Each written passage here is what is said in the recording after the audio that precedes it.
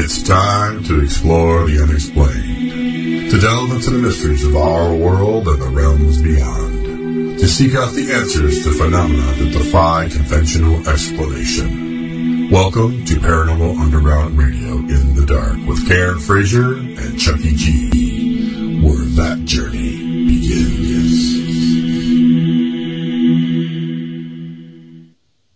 Good evening, everyone. This is Paranormal Underground Radio in the Dark with your hosts tonight, Chucky G and Jessica P. Look at that. That even rhymes, too. Unfortunately, so awesome. Isn't it cool? It's crazy. Unfortunately, my sis, Kay Fraz, or that's what I call her, but Karen Frazier, she's not feeling well. She's under the weather, so she's going to rest, and I'm going to totally destroy the whole show, with Jessica for the whole 2 hours. So that's okay. And our guest, by the way, this is kind of cool. Mark Anthony, he's the psychic lawyer. He also is the author of the book, Evidence of Eternity, Communication with Spirits for Proof of the Afterlife. So, Jess, how are you? I'm fantastic. You're fantastic. I like when she talks. When she talks, she does this little, you guys can't see it. She does this little toot, toot, toot, toot thing. It's so cute. We had fun, last week because, if you haven't noticed, which, when there's dead air, you probably did, we weren't on for 2 weeks. But, so I was kind of building up my energy. So if I seem a little, that's because I've had a lot of energy built up. But, last week, was it last week? When we got into the chat room to see what was going on, of course, all we heard was like an open mic kind of thing and some typing, and then we heard news and so Jess was in there in the chat room, and so was I. So I just started typing out the Paranormal Underground Radio show, and then we did the guests and everything. It was great. You guys all missed it. Should have been there. It's great. Yeah, and we had a whole show. Yeah, it was. And at one point, somebody comes in named Mallard, and it had a duck thing, and he goes, "Hey, so what show's on?" I'm like, there's no show. There's nobody here. And he's like, "Okay, I'm going to go somewhere else." And he just disappeared. I'm like, a duck just came in and asked us what the show was. It was so cool. I don't know what that was all about. I don't know I've never seen him on through our show, so I'm not really sure what that was all about, but, anyways. So, Jess, what's new in your life? What's going on in Canada? Anything? Not too much. I just had some lady come up to me and tell her all about her near-death experiences today after work, which was really interesting and sort of a weird coincidence. And that was the homeless lady you told me about, right? Yeah. Is it the one that had the heart transplant? Yeah. And she had a heart transplant, and the heart that went inside of her was of a 13-year-old boy that passed away, correct? Yeah. And and she said that all her tastes changed, she liked chili peppers now and all this weird stuff that she never liked before, and she's like, I feel like I can run miles, and my cat got stuck in a tree and I was gonna climb the tree, but then I thought, no, I'm 60 whatever years old, I shouldn't be climbing trees. It was crazy. Well, yeah, she said all this energy and stuff, and I was saying that I mean, this is my personal opinion. I don't know if it's correct or not, because, everybody has their opinion. But it was like the entity, the spirit or the soul of the boy was connected to the heart. Now that was inside her, it kind of melded with her soul, and there was kind of like a conglomeration of the two, I guess, and it just made her feel young. And, she picked up some of his, like you said, tastes and stuff like that. I thought that was really cool, though. I thought it was very interesting. What's the chance to see you walking down the street and running into a homeless person and I'm telling you this story, you know what I mean? I know, it was crazy. And the whole time I'm getting all these goosebumps, and her energy was just wafting over me, and my coworker was like, this lady is her energy's so strong, we were both just almost speechless, both had goosebumps, and we're like, wow, this lady's something. I think that was really cool, though. I think it was really cool. Yeah. By the way, before I go any further, I want to say hello to a couple of my friends that are listening. I'm trying to get more listeners. I'm not paying them or anything. I'm just begging them to come on. But Melissa Stubblefield is a new friend of mine through Facebook. She's a wonderful, wonderful lady. And she's listening right now. And then Christy Bluter Winchester, hopefully she's listening. Her and I have connected. She is a friend of mine from when we were kids. And she went through a whole thing with cancer, and actually she passed away, and then it came back. And now she has the psychic gifts, and so we connected, and she found out I was a psychic medium because she didn't know that. And so I'm helping her to kind of learn what it's all about and stuff like that. So I think it's really cool. So I just wanted to bring it to everyone's attention. Even, I know you probably don't care, but I wanted to tell you anyway. So, let's get to it, Cheryl. You know that time it is, don't you? When the world gets weird and things don't make any sense, it's news of the strange and the odd. Yeah, okay, this is definitely some odd stuff, okay? I got some really weird ones here, okay? So here's the first one. Titled, this comes from Mr. Paul Seaburn of MysteriousNuniverse.org as of July 4th, 2015. I get these from Phantoms and Monsters. It's a website. It's really cool, and they come from all over the place. So, all right, mysterious crater opens in the beach, and snails come flying out. That is correct. Snails came flying out of this hole. Okay, so in North Carolina this summer, beachgoers feared the sharks. In California, they feared the strange blobs washing ashore. In Devon, England, they feared flying snails. That'd be correct, flying snails. No, they didn't have wings or anything, but it's pretty interesting. Okay, so Akrabby Point on Edmouth Beach in Devon, England, was closed this week after a huge mysterious crater opened up in the sand. Huge as in 15 feet by 15 feet. That's a pretty darn big hole. Mysterious because water exploded out of the crater, sending snails high into the sky. If that's not scary enough, more holes appeared to be opening up nearby. Sunbathers and snails are both frightened. What happened on Edmouth Beach expels snails out of the mouth of the mysterious crater. Like, why did that happen, basically? Mysterious crater on Devon Beach after it stopped shooting snails out and filling with water. The hole appeared just past noon on July 2nd. Kite surfer instructor James Dart was one of the first at the scene. He says, I looked over and there were big plumes of water coming out of the beach as it was bubbling up like a geyser. It was quite a tremendous sight. I got closer and saw plant matter coming up and a few snails coming out too. So the National Maritime Operations Center sent in Coast Guard, which immediately closed off the area, popular beach with dog walkers and sunbathers. The council then sent in an engineering team, which greatly expanded the danger area out of fears that there was a massive chamber underneath. They didn't want like collapsing, all these people falling in there. Bad enough snails are shooting out. We don't want people falling in the hole. After a time, the snails stopped flying out of the hole and it filled with water, but other smaller holes began appearing. So the engineers kept people off the beach. So far, the only official comment from the city officials is heavy rain yesterday may be the cause of the holes, a natural phenomenon to have opened up, but it's still a bit of a mystery. Holes and rain are certainly natural phenomena, but what about flying snails, No word of the Coast Guard or the engineers on what caused the geyser of water that launched the mollusk in the air. What do you think could have caused this thing shooting out of the ground? What do you think, Jess? Look at your face. You can see your face right now. No, but that's weird. Isn't that weird? Feel like you're trying to get a suntan and then bam, like covered in snail boogers. Yeah, snail boogers. I didn't know snails had noses. Do snails have noses, people? I didn't know that. And they're like shooting. I would like freak out. Like, and it's a suntan. I was like, boom! All these snails are all over the place. I'd be like crapping in my pants. I'm telling you right now. Crapping in my pants. That would be crazy. Some people would probably be scooping them up and going to boil them and eat them. I mean, people do like snails. I don't really remember this. Cheap escargot or whatever. Did you just say cheap escargot? Nice. Yeah. Way to go. Okay, so we're talking about cheap escargot. Yeah, ew, that's gross. All right, so here's one for you. And this one was kind of like weird.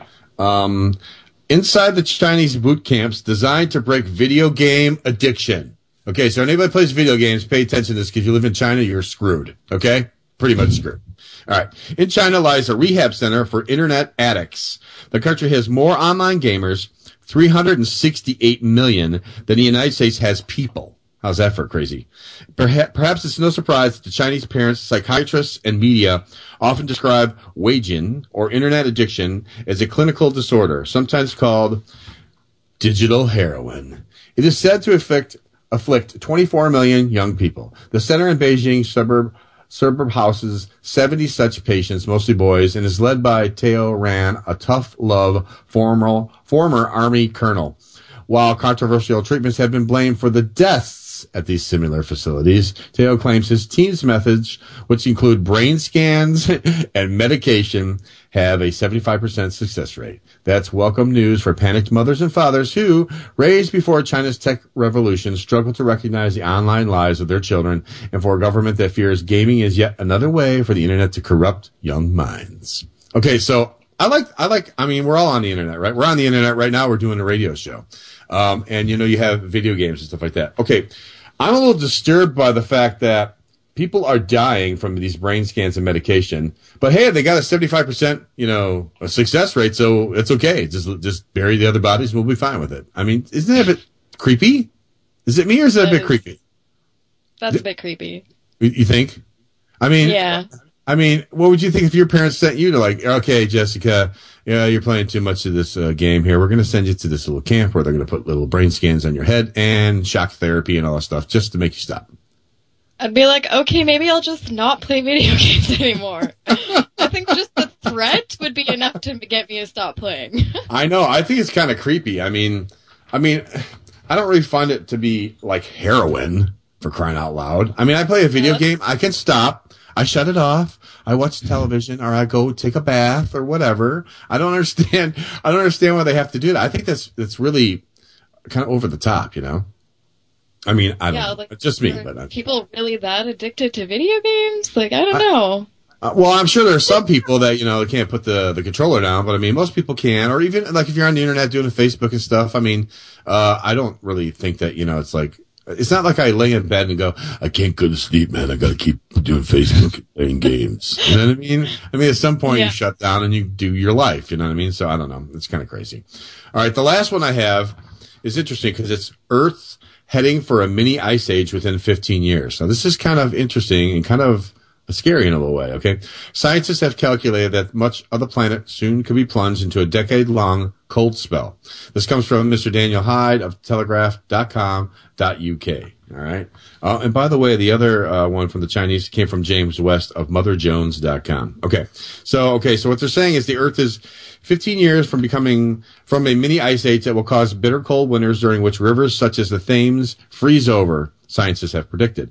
Solar researchers at the University of Northumberland have created a new model of the sun's activity which they claim produces unprecedented accurate predictions.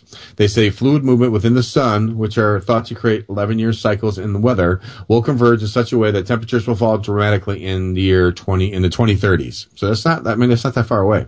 Solar activity will fall by 60% as two waves of fluids effectively cancel each other out.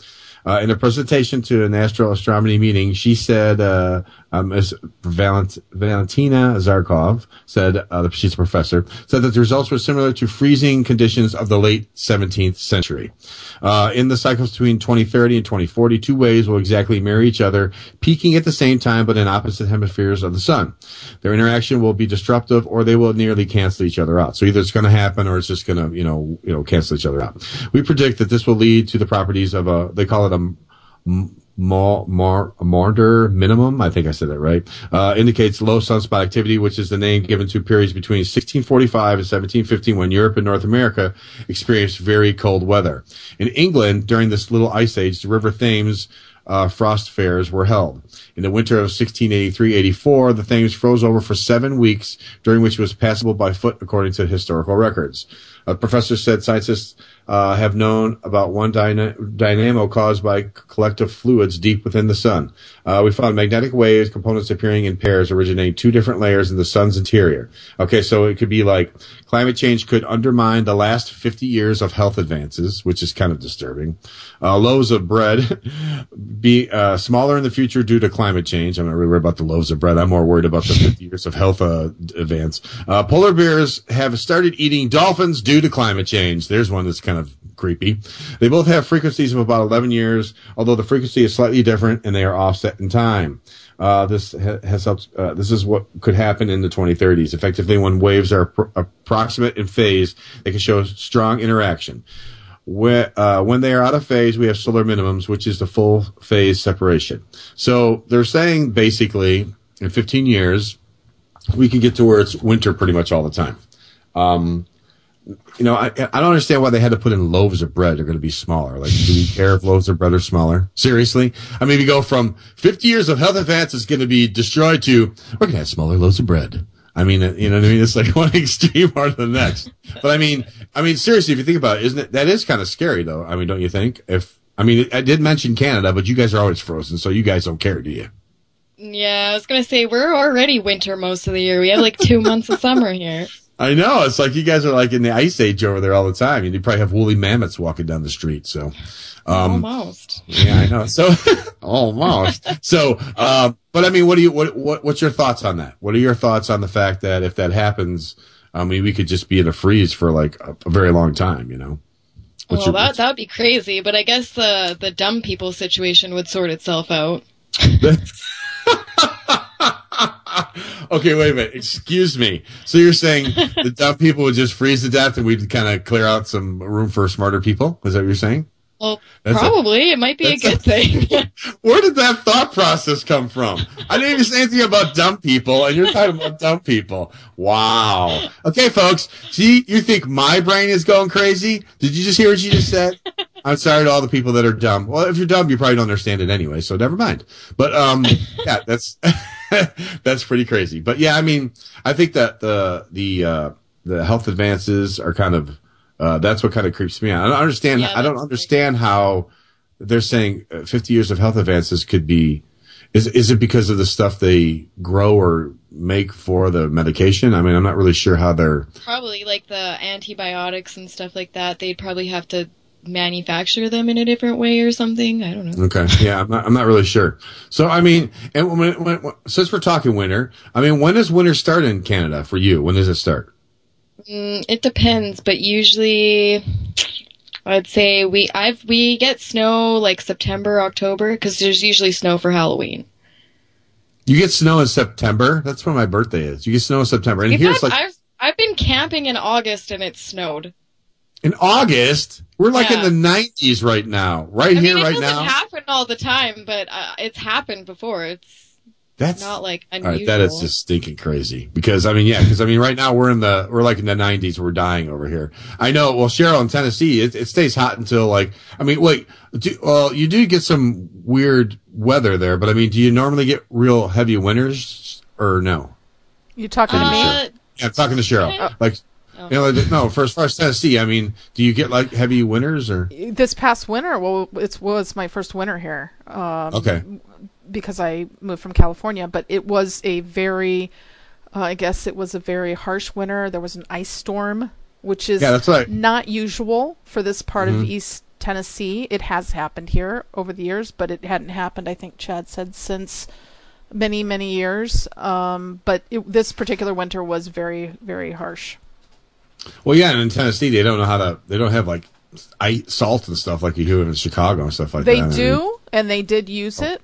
But yeah, no, they do use that here. Okay. But it wasn't. Sometimes they would, and sometimes they wouldn't. I really couldn't figure it out. Okay. I mean, I know that Canada's got to have serious, salt and stuff like that to deal with winters, correct? Yeah. I know here they don't really do the salt as much, but they do like gravel and rocks and stuff, and then there's the plows that are out. And we always blow our budget for shoveling. Wait, they do gravel and rocks? They just Yeah. Well, that's got to mess up your car tires and stuff like that. I mean, salt's bad enough. So, I mean, you just drive on. Yeah, here it's all gravel, it's dirt and stuff that sand. They don't usually do salt. We do salt on our sidewalks and stuff, but for the roads, it's a big dirt truck thing. It's a big dirt truck thing, folks. This is how Canada handles winter. Dirt truck things. You know what? I find when you put sand down on ice, it really doesn't do crap, and you pretty much just start sliding all over with sand flipping up in the air and blinding you. I mean, it really doesn't stop any. The spring is so messy. What do you mean the spring is so messy? What are you talking about? Because then all the snow melts and it makes sand, gravel, and it makes slush mud. Well, yeah. I mean, what do you do with all the rocks once everything melts? You have 50 all over the roads. I mean, they can't they have street cleaners that come and clean the streets after winter. Oh, okay. I was going to ask you, it's did I just scoop it up with bulldozers? Let's go get the rocks out till next winter. And what the hell? That would be really weird. I mean, here we have salt. They do salt, and it's funny too because we have tons of salt, but sometimes they go, well, we're getting a little low on salt, so we're not going to put some salt out for a while. So then in the meantime, we're doing donuts and spinning around on ice because they're too cheap to put the stupid salt down. But that's interesting that they handle it a little different. I just thought, for sure. I mean, you guys, because I mean, I live in the Chi-Town area, so we got pretty good serious ice storms and snow, like, 50 foot tall. So, I just figured with you guys, it'd be kind of the same. So it's interesting. Now, but now I have a question. Are you near the water, or is that farther in Canada? I mean, well, I'm a province away.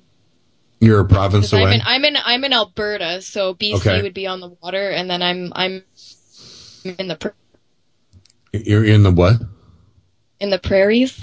Oh, you're in the prairies? Like Little House on the Prairie? In the prairies. Yeah, like Little House on the Prairie. Cool. So you're not near the water then, in other words. So that's got to be better, right? Because it's not as cold in that way. No, we have like kind of dry coldness, if that makes sense. It's not like humid here. It's more of like a dry winter. Okay. All right. Yeah. Well, if you ever want to get some really good humidity, just come to the States. We can share it with you. Because on here it's like 90 degrees and 110% humidity, and you just walk around dripping like you took a shower like every 5 seconds. It's really bad. Yeah, it's really bad. So, anyways, I'm looking forward to talking to the psychic lawyer. I mean, to me, it's like that's like two separate things. To me, it's like you're a psychic and you're a lawyer. I mean, I got to know how this works. You know what I mean? Because I mean, you would think that the justice system wouldn't be too thrilled with the fact that some guy's saying I'm a psychic, but I'm going to be a lawyer. You know what I mean? No, honestly, you know what I mean? So, I have a lot of, I have like all these little Post-it notes everywhere, like I usually do, right? Cheryl knows about these. I have them everywhere. They're like along my keyboard and up on the side over here. And, but don't worry. I'll let you get questions in too, so, so we're going to do now, I guess, let's just take a break. Okay. We'll get ourselves situated, and then we will bring our guest on, Mr. Mark Anthony, the psychic lawyer. So right now you're listening to Paranormal Underground Radio in the dark on the Hazy Radio Network. We shall return.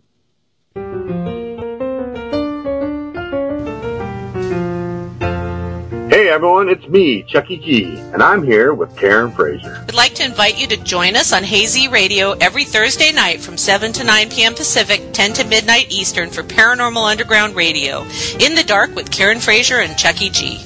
We'll be exploring the paranormal and featuring the latest in spiritual and metaphysical topics, as well as interviewing intriguing guests. So please join us every Thursday night at 7 p.m. Pacific, 10 p.m. Eastern for 2 hours of exciting paranormal radio on hazyradio.com.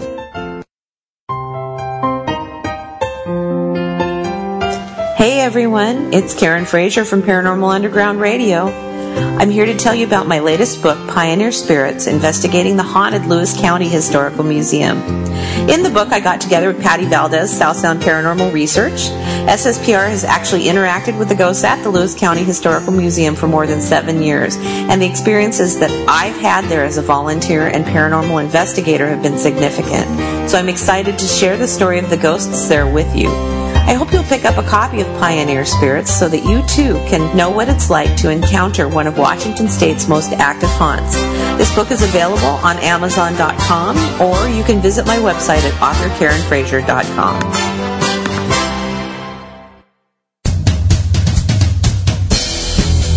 Do you want to keep up with what's going on at Paranormal Underground? Then tweet us on Twitter at ParanormalUG. Or follow us on Facebook at Paranormal Underground. Meet us on MySpace, Paranormal Underground. There's no need to be in the dark about what's going on at Paranormal Underground. Join us on your favorite social networking site today.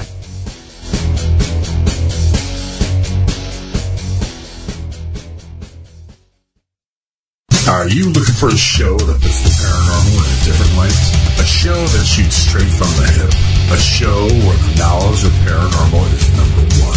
Then join Rick Hale, former co-host of Paranormal Underground Radio, for his new show, Common Sense Paranormal, where paranormal straight talk is what it's all about.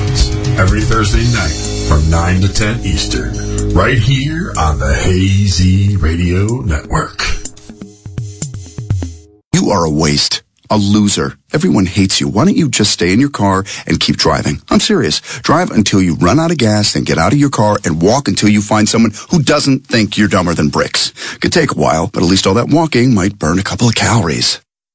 You may not witness bullying like this every day. Your kids do. They want to help, but they don't know how. Visit StopBullying.gov to learn safe, simple ways your child can help stop bullying. Be more than a bystander at StopBullying.gov. A message from the Ad Council.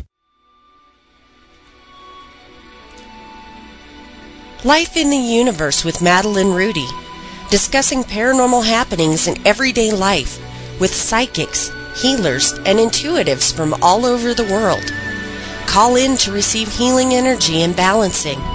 Learn how to create the most fulfilling life possible from healers, intuitives, and life coaches to help you move along your path in life.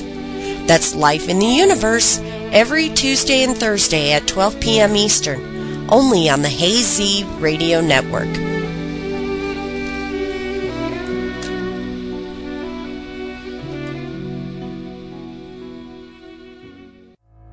Hi, this is Amy Allen from The Dead Files, and you're listening to Paranormal Underground Radio in the Dark. The views expressed and the opinions given by the individual hosts and their guests do not necessarily reflect those of Hazy Radio Network, its affiliates, or sponsors. All shows are independently owned and broadcast for entertainment purposes only. Hello, everyone. You're back with Paranormal Underground Radio in the Dark. In a short moment, we're going to have Mr. Mark Anthony, the psychic lawyer, on to talk about all things psychic and his book, by the way.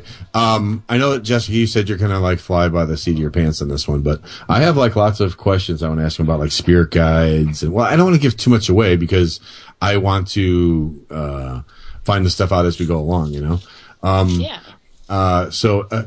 Mark, are you there?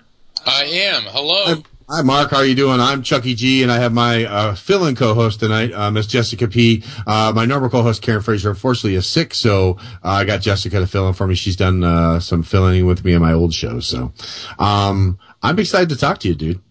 Well, thank you. Thank you. You're welcome. I want to talk to you about your book, but I really want to talk to you about like your past, where you kind of will go from backwards to forwards, kind of a thing. Plus, I have a myriad of questions because I am a psychic medium, and I'm learning as I go along with my gifts. And so, I have some questions that maybe you might be able to clarify for me. So, well, that sounds good. I think that make for a good discussion. There you go. You could be the professional and the amateur. So anyways, my first question is, kind of like I read your bio, of course, like we all do. And you are a fourth generation psychic medium because your family, there's a family of psychics. Can you kind of like take me through, how did you first know that you had gifts? I guess would be my question. Or how did, what was it that gave it away, per se? When I was about 4, I started seeing deceased loved ones, and I'd start describing them, and my parents would sit down and observe because they could see them too. Oh, okay. And so they were really cool about it. They didn't treat me like I was weird or odd. And I'll never forget, when I was about 4, I remember I was going through all this, and my mom was watching me, and she goes, "Oh God," like that, like he got it. And I remember my father saying, "Mark, you can't talk about this outside of the house, but you can tell your mom and I about it." So they were very understanding, and I'm fortunate because, Charles, I hear so many stories of our colleagues that had just absolutely horrifying childhoods because their parents didn't understand them or people treated them like they were weird or whatever. And I was fortunate that didn't happen to me. Plenty of other people outside the family treated me like I was weird, but at least at home, everything was cool. Yeah, that was my next question. Was like, because you're like saying, well, they did want me to like tell all my friends and everything that I'm a psychic. At some point, it had to come out sometime, didn't it? With your friends or? Yeah, it kind of got around more about my mom because she was sort of the lady that knew things. And I remember, and I write about this in my new book, Evidence of Eternity. I told a story about when I was in college. My parents lived near the beach in East Coast Central Florida, and my fraternity decided to descend upon my parents' house one weekend for just sort of a weekend at the beach, and there were pitching tents in the backyard, and and all this, and my parents were grilling burgers for all the guys, and it kind of got around that, well, we hear your mom's a psychic. And so Mom sat down, she goes, "Okay," and she started doing readings like one after the other, and watching these guys, their jaws drop and their pupils dilating, and they're like, "Oh my God, how does she know this?" And it was hilarious. It was hilarious. So it went from being, they thought we were kooks to, oh my God. Yeah, that seems to be the consensus of how things roll with the psychic medium, because, I'm just coming into my own now, and they're getting stronger and stronger and stronger, and I'm starting to understand how to, because I haven't read your whole book, but I have read bits and pieces, and one of the interesting parts I had read within the book was how you just have to let it out. Like, don't try to interpret it. Just like it comes out and it goes really fast, and you just blow, whatever, how crazy it sounds, right? So, yes. I liked that because I related to that when I was at work one day. I had a lot of people at work know that I'm a psychic medium, and so I'm allowed, of course. So I always ask permission. Is it okay if I read you when I go by? Because I'm just trying to learn, And they're like, yeah, sure, no problem. So there's a girl named Nikki. I walk by her and I ask her about the pigs. And I'm like, I'm not asking her about no pigs, you know what I mean? So, I just kept hearing, no, you have to ask her about the pigs. I'm like, all right, fine. So I walked up and I go, I'm sorry, this sounds really stupid, but something about, I'm supposed to ask you about the pigs. And all of a sudden, for a minute, and all of a sudden her eyes got really big, and she's like, oh my God. She goes, I was at the zoo yesterday, and we were talking to the pigs, and we're thinking how much we love these pigs at the zoo. My kids were into the pigs. It was just a really weird, thing that happened. So, I kind of kick out of the fact that in your book, that was one of the pieces, because I felt much better that I wasn't the only one that was spurting out strange and odd things. So well, yeah, and you have to be careful about invading people's space. Yes. And I think that what you're doing by asking people, that's the proper way of going about it, because being an attorney, I'm always sensitive to ethics and yes. confidentiality. And there's a lot of people, particularly young and inexperienced mediums, that think because I can do this, that means I always need to do this and just thrust it upon people. So let's say you're walking through, Home Depot, and there's somebody there, and you run up to them and say, your dead husband wants you to know this. And that's inappropriate to do, because that woman, may be there to pick out garden supplies, not suddenly deal with her grief issues. Yeah. Or to just read people without getting their permission. It is an invasion of privacy. So right. There is a code of ethics, if you will. And, it's like these TV shows that show like somebody runs into a laundromat and says, hey, I'm a medium, blah, blah, blah, blah, blah, and starts flinging a reading at them. And what people have to realize is that reality television is anything but reality. Correct. Because when you get 10 different camera angles, close-ups, perfect lighting, perfect makeup, perfect sound, that sequence took probably about 8 hours to film. There is about a 20-person camera crew there, and everybody in that sequence has to sign releases. Then it gets edited down to a 90-second clip, and people think that that's somehow real. I mean, seriously, you're going to get just regular bystanders with no financial compensation to stand around for 8 hours and get filmed?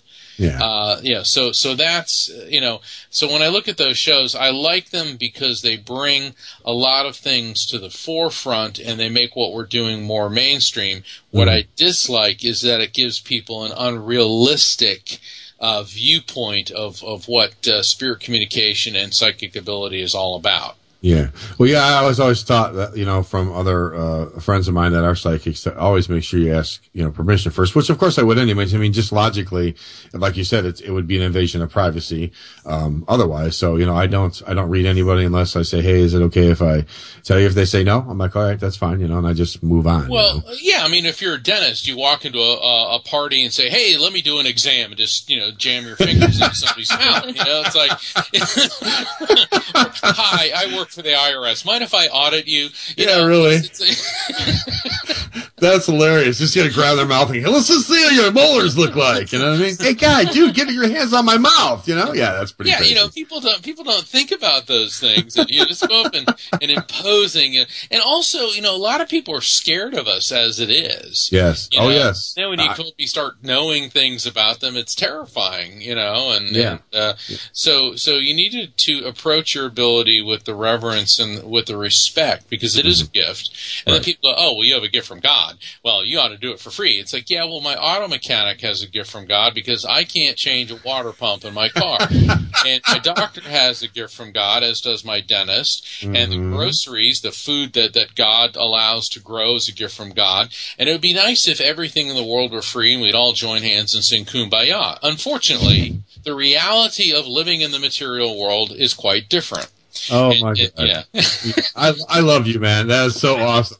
Thank God someone said it, because it's like people go, "Oh, well, you have to charge as a read." Well, yeah, I have to pay my electric bill, or I have to, pay whatever. I just can't do it for free all the time, So yeah, I mean, oil from the earth is a gift from God, but I don't see Exxon handing it out for free.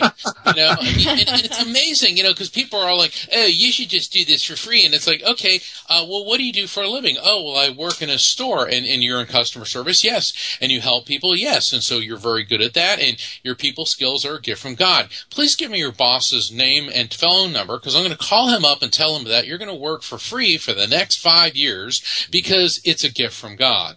Well, I can't do that. And it's like, all of a sudden when they're looking at it from their perspective, then all of a sudden it's well, no, that's not fair. That's not right.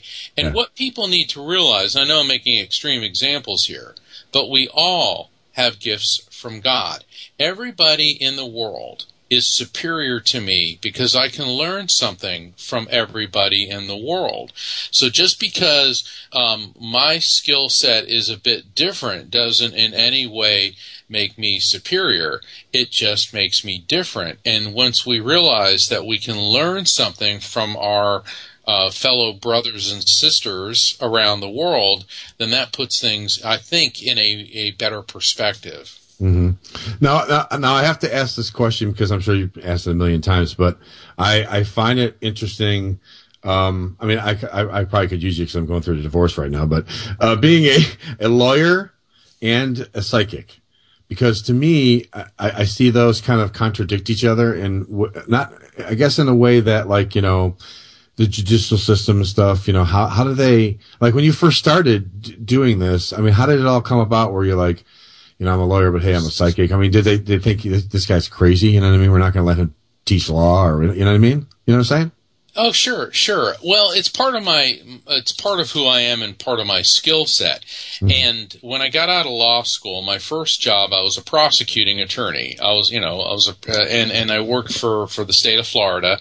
And, for people who don't know what a prosecutor is, because it's funny, because people say, "Oh, you're a prosecutor? Where do you get your clients?" It's like, I have one client, the state of Florida. The police arrest people, and I try to convict them.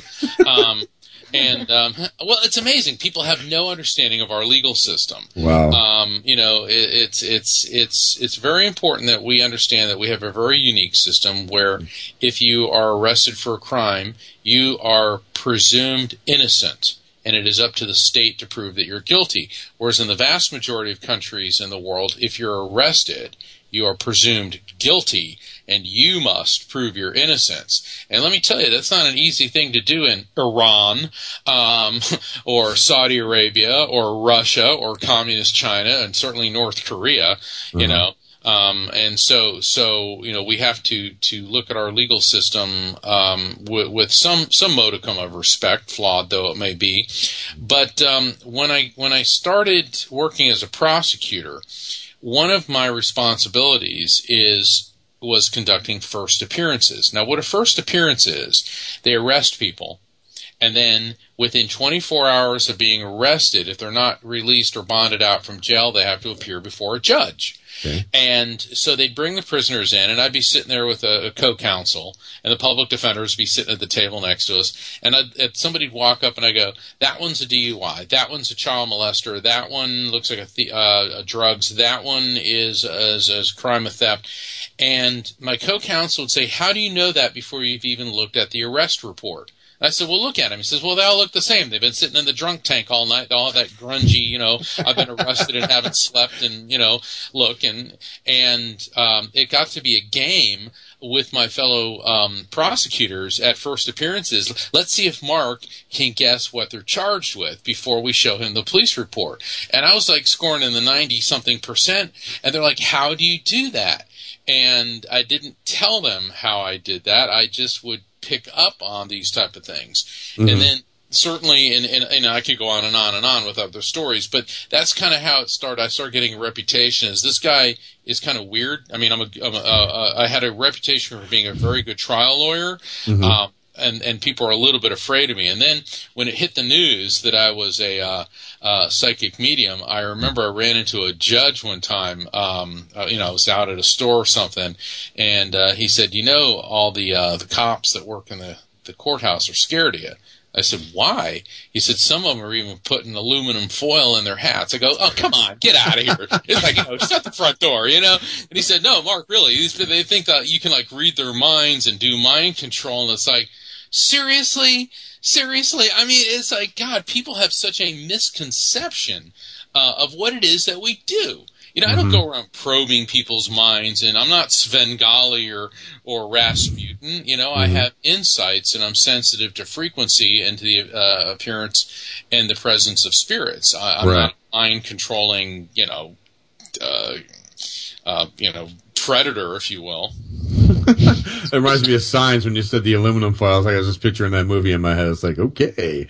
And if I could read people's minds, you really think a piece of aluminum foil is going to protect you? Yeah, no kidding. That's what people always tell me too. They're like, "You're reading my mind." I'm like, I'm not reading your mind. I don't know if that's even possible to read someone's mind. It's like that. I just get information, and it comes through me, and I just deliver it, like the phone, I just take the stuff and I give it to who he needs to get it to. So, now speaking of the police, when you're talking about the police, did you work with the police, on cases to find missing people, anything like that, that kind of stuff? I've been consulted on a number of cases, and what people need to realize is that being a psychic medium does not make one all-knowing and all-seeing. Yeah. And, in all seriousness, I can't just divine up, and my ability isn't like texting or instant messaging. I remember I had this one lady, she calls me, she goes, I want you to find the ring that I lost. I said, well, I'm a medium, not a metal detector. Okay.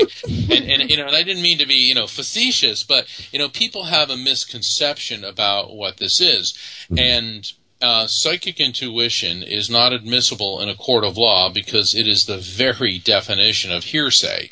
Right. Because it can't be cross-examined. It's an out-of-court statement or impression offered to prove the truth of the matter asserted. Long story short, where we can come in handy is working with the police to develop leads for them and point them in the right direction, because even inadmissible intuitive feelings and visions can, put the police in the right place at the right time to secure evidence which is admissible in a court of law, which can eventually lead to an arrest.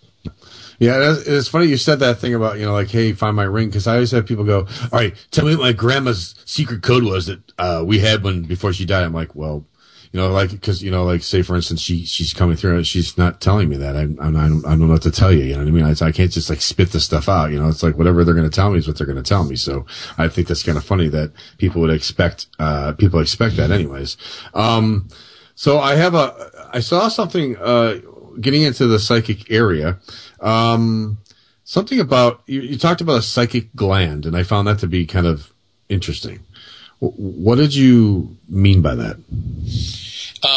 I go into extreme detail about this in Evidence of Eternity, so without giving spoiler alerts, yes. I just want to sum it up like this, that everybody in the world has the same basic physiology, and there is a part of our brain which scientists and people who are studying psychic phenomenon believe enables us to have the ability to be sensitive to the presence of spirits. And that's why everybody is capable of having a psychic or mediumistic experience, although that doesn't mean everyone is necessarily a psychic or a medium. And in other words, the example I like to give is like you and I can both swim, but that doesn't make us, Olympic swimmers. Correct. Okay. And, you could go right down the line. I can, take a piece of wood and whittle a little bit, but I'm never going to carve a piece of furniture out of a log.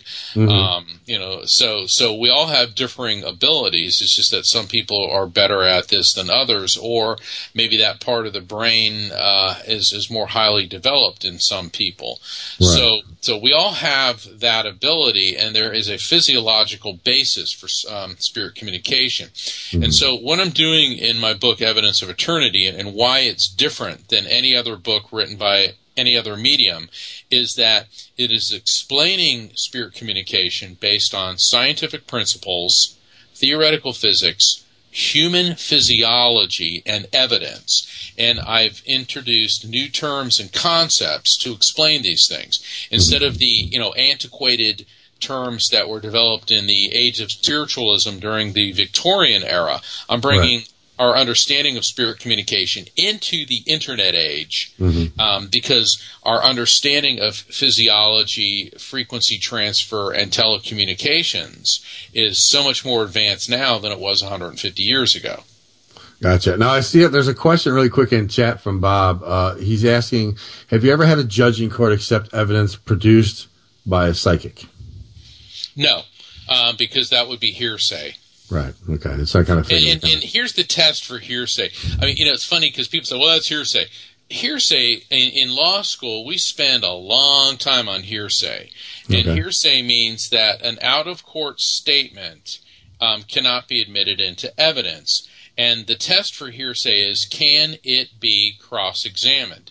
If it can be cross-examined, then it is admissible. Now, I'm making this very, very simplistic because there's something like 20-something exceptions to the hearsay rule. But unless because you can't get on the witness stand and say, well, Abraham Lincoln popped in and told me this, unless we get locked up. Yeah, go ahead. Yeah, unless you get locked up. There's people that think that. They contact me for a reading, says, and I don't want to talk to anyone but this person, just get them on the line. It's like, okay, yeah, well, this is spirit communication, or as I describe it in Evidence of Eternity, interdimensional communication. It's not Verizon Wireless. So you don't get like bars? Do you get like bars? I guess if I have a headache, I've got a bar or two missing. Oh my God! It's like I'm only getting 2 bars. I'm sorry, I can't get that message right now. Hang on, it must be my.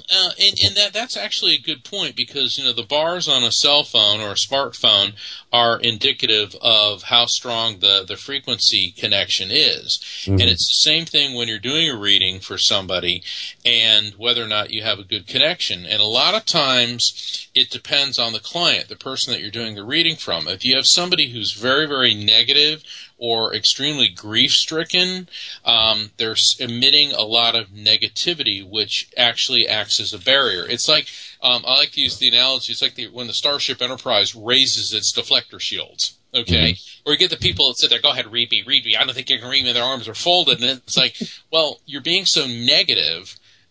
You are creating a negative energy field, which affects the ability to communicate. So for the listeners who are interested in going for a psychic or mediumistic reading, the best thing to do is to be as relaxed as possible. Don't do any recreational drugs or alcohol the night before, because your brainwave frequency is crucial to spirits communicating and you drawing them in. And if you're on prescription meds, don't go off them, but maybe you want to scale back, especially if they're sedatives or mood stabilizers, because there's the dynamic in a reading is there's the medium, there's the client, and then there's the spirit or spirits who are trying to communicate. And we want to make sure that all three are operating at peak efficiency. Yeah, and I find that too, because people always go, "Okay, I'm going to test you." I go, "Okay, this is not how this works. You can't because you're going to test me. You're not going to I had someone I was reading and they just kept looking at me, and I go, "Well, does this just say if it makes sense? Just shake your head, because they wanted me to read them, but then they're not communicating with me." So I'm like, it's sort of like when it's to me, I equate it to like you're going to call someone and you call them and then you don't talk to them, and they're going, "Hello." Eventually, they're just going to hang up. You know what I mean? Or they start arguing with you. It's like I bring through a piece of information. I was doing a reading for a guy, and I said, I'm getting something about the state of Texas. He goes, that makes no sense, except I was born in Texas. So, okay, that does make sense. He goes, yeah, but that person, the person in spirit, she didn't know that. I said, it doesn't matter if she knew it when she was alive. Well, how can she know it now? It's like, they know it when they're on the other side, because they've transitioned from a finite material world being to a spirit with an infinite perspective, and they have access to a lot more information than we do. Well, I don't understand that. It's like, how about instead of fighting with me, just listen and acknowledge when the evidence coming through is accurate. For example, I was doing a reading for this lady, and she was very nervous, and I said, okay, there's a male coming through, and I described him, and she's looking at me, and I said, I'm feeling a choking sensation in my throat and neck, and I feel that prior to this, something was bothering him. It's like this weird hearing. He was hearing like this, either buzzing or something, and there was this darkness in his head, which was like growing. Okay, and he was afraid of the dark. No, that makes no sense. I go, are you sure? No, she goes, I just want to talk to my husband. He hung himself because he couldn't handle hearing the voices because he had a head injury that was really getting worse, and he was afraid to go to sleep at night because of the voices. And it's like, that's what I just described. Oh. I feel so much better talking to you because I get this stuff all the time. They're like, no, that makes no sense. And then you start saying it. It's like, that's everything I just said is what you just said. You know what I mean? My favorite was, I'm getting a name. It's a D name. No, his name was David. It's like, hey, how much more of a D name can you get than David? It starts with the D, ends with the D, and then she started crying. She says, I'm sorry. I'm just so nervous. And, we have to realize, too, that, you and I are used to communicating with spirits. We don't think it's weird. We're not intimidated or afraid of it because we shouldn't be. And once again, in the Evidence of Eternity, I'm trying to dispel the fear and primitive superstitious nonsense that people associate with spirit communication. And so for folks that come to us for readings, this is not something that is in their realm of experience, so they don't know how to approach it many times, and they're afraid. I mean, I always give a bit of an orientation before I do a reading to prepare them, but sometimes people are so caught up in their fear and not listening. That's why it's important to be relaxed and open. Also, when you go into a reading, it's very important for the client not to have a set agenda, okay, because you'll be so focused on what you want to hear that you're not listening to what the other side is transmitting. Because I've had, like I said, all right, someone's coming through, I don't want to talk to him. It's like, okay, yeah, I'm not a bouncer, okay? I don't reach into the other side and say, you, no, not you. Let the spirits unfold, and they're going to come through as they were. Right. Anyway. Yeah, that makes sense. So what we're going to do now, real quick, we're going to take a quick break, and then we're going to come back and we're going to talk some more because I just find you totally fascinating and extremely humorous too, by the way. So we're going to take a break here on Paranormal Underground Radio in the Dark on the Hazy Radio Network. Then we'll be back with Mr. Mark Anthony, the Psychic Lawyer.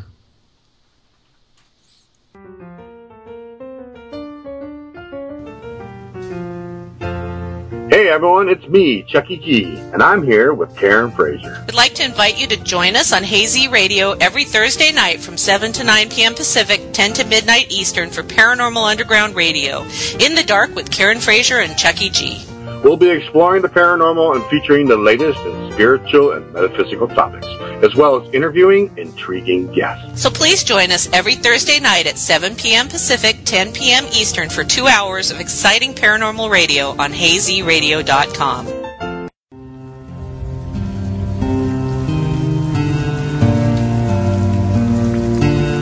This is Kristen from the Enlightened Circle. Join us Tuesday nights at 10 p.m. Eastern, where we'll feature great guests, enlightening information, and spiritual healing. If you have questions about or for the universe, the Enlightened Circle is where you want to be. Tuesdays at 10, only on the Hazy Radio Network.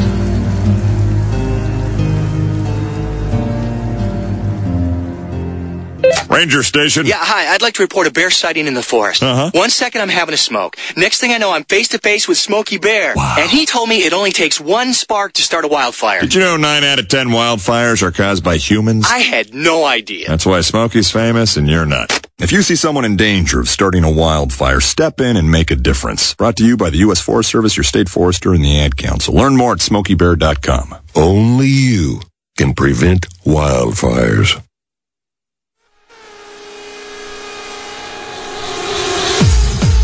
Doug, what you doing? I'm celebrating the new time slot for Periscope Uncensored. That's right. We're moving to 9/8 Central starting April 3rd. Yep, and with a party this big, we have to invite all of the Hazy Radio listeners. What was that? Oh, God, I think I partied a little too hard. Oh, Doug! Catch Periscope Uncensored Friday nights at 9, 8 Central. Only on the Hazy Radio Network. Hey, this is Steve Bishabi from the Dead Files. You're listening to Paranormal Underground in the Dark. Hello, this is Paranormal Underground Radio in the Dark. We're back on the Hazy Radio Network with our guest this evening, Mr. Mark Anthony, the psychic lawyer. I believe we have a question, Jess. Would you like to field that question for me? I will. Mark, are you a believer in lives between lives and reincarnation? Absolutely. In fact, in Evidence of Eternity, I write extensively about reincarnation. I donated a chapter to that. And the reason that I did that, Jess, is my first book, Never Letting Go, is a guide on the journey through grief. And when I was on the Never Letting Go book tour throughout the U.S., people started asking me a lot of very profound questions about what happens when they die and what's the nature of the other side. And reincarnation was one of the questions that kept coming up over and over and over. So I'm very, very honored to be able to write that chapter. Plus, I've spent years doing the research on that particular chapter. Well, there you go. That's an excellent answer. Yeah. So usually when we're done with the interview, we do like the website, where you can pitch your wares and stuff. But I want to talk about public presentations and things that are going on with you right now. Do you have something big coming up, or? I do. I'm going to be on tour of New York City the week after next, and specifically on Thursday, August 13th at 7 p.m., I'm going to be at the Namaste bookstore in New York City, which is at 226 East 14th Street, and that's Namaste. And if people want to find out more about that, they can either go to my Facebook page or they can go to my website, evidenceofeternity.com, and just click on the calendar of events. And at the event on Thursday, August 16th, what I'm going to be doing is a public presentation where I will be connecting audience members with their loved ones in spirit. And then, I normally start with an inspirational talk. Then I'll explain my process, and then I'll be doing readings for audience members, and then I'll be signing copies of both Never Letting Go and Evidence of Eternity for the audience members. Oh, that's cool. I have a question I wanted to ask. It's kind of like, what do you feel our duty is with the gifts that we're given? Do you think we? I understand, we charge, just like anybody does, because we're doing a service, helping people. But do you feel that's what we're supposed to be doing with our gifts, or we get to choose whatever we don't want to use them, or do use them, or do you think it's kind of like if we have them, we should be putting them out there? Oh, well, I think that not to use a gift, a God-given gift, is a crime. Not a crime that you get locked up for, but it's a complete waste of talent. That like saying, gee, too bad Michelangelo wasn't a baker instead of being a painter and a sculptor. Yeah. And too bad that, the Beatles, just didn't work in a factory in Liverpool. It would be a complete waste of talent, because the point of spirit communication is to prove that life is everlasting through communication with discarnate intelligence, which is transmitting to us by frequency pieces of information, facts, data, personality profiles, shared memories, things that there is no way we could possibly know, and no way that we can discern through cold reading or, visual clues or listening to someone's voice over the telephone. And I get the biggest kick out of the cynics. I don't even call them skeptics, the cynics, the atheists. We don't believe this. It's all, gobbledygook crowd. And they have a right to believe that. They have a right to believe in nothing, and stand for nothing, and represent nothing. Nothing. And be as deep as nothing. But people tell me, well, you're cold reading. So I was doing a reading for this woman, and it was over the telephone, and her husband's spirit came through, and I described him, and I said, octopus. He showed me an octopus. She goes, oh, my God. And that's always good when they respond with, oh, my God. Yes. Uh-huh. And she said, we used to live in Belize, and we lived on the water, and we would catch lobsters, and we would put them in this little pool, which was right adjacent to the canal that we lived on. And one morning, my husband and I came out. We're having our coffee, and we looked, and he says, oh, my God, look, there's an octopus had slithered up out of the canal and was grabbing one of their lobsters. And she said, do you think that's what he's talking about? And so I replied, well, unless you have another octopus story, I'm kind of thinking, yeah. And so, I mean, if I would have said, oh, a dog, all right, most people, have dogs or have a dog story, but an octopus story? Really? Yeah. So how do you cold read something like that? That is so true. That's like when I did the pig thing. It's like, I can say a dog or cat. I got 50-50, We don't live in a rural area, so it's not like just pigs running down the street, you know what I mean? So, I totally can relate to that. Now, I guess, when you get messages or, the spirits talk through you, how do they come to you? Because I know when I talk to different psychics, everybody gets a different way of how they do it. Like for me, when I get things, I get like mannerisms of the person, like I'll do like a hand gesture or a head gesture or doing this or whatever. And that's what people just kind of go, oh my God, moments. I mean, how does it work for you? I guess would be my question. I see things, hear things, and feel things. I see things, visual images. I'm highly visual, so I get a lot of visions, if you will. Then I hear things. I tend to get a lot of music. The other day I was doing a reading for a woman, and I said, now I'm hearing the theme to Lawrence of Arabia. And she goes, oh, my God, my mother's favorite movie, and she used to hum that all the time, except she made up words for it. Okay. Now, once again, how do you cold read that? And then feelings. I tend to feel how people died, different medical conditions, or if it was traumatic, I will feel that. I understand about the mannerisms. Sometimes, and what it is, the spirit is overlaying his or her energy on us. They're not possessing us. What they're doing is they're connecting with our energy, transmitting information, and so we can emulate some of their behaviors at times, or even get complete sentences and phrases and expressions that they've used. Mm-hmm. So we all receive information energetically and frequency-wise the same, but how we manifest it, process it, and interpret it, and then project it to the client, that's where our individual uniqueness arises. Gotcha. We have another question in chat, Jess. Okay, so Bob asks, going back to the past lives, have you ever been able to remember any of past lives? I have. I have. And the hard thing about past life regressions is can it be verified?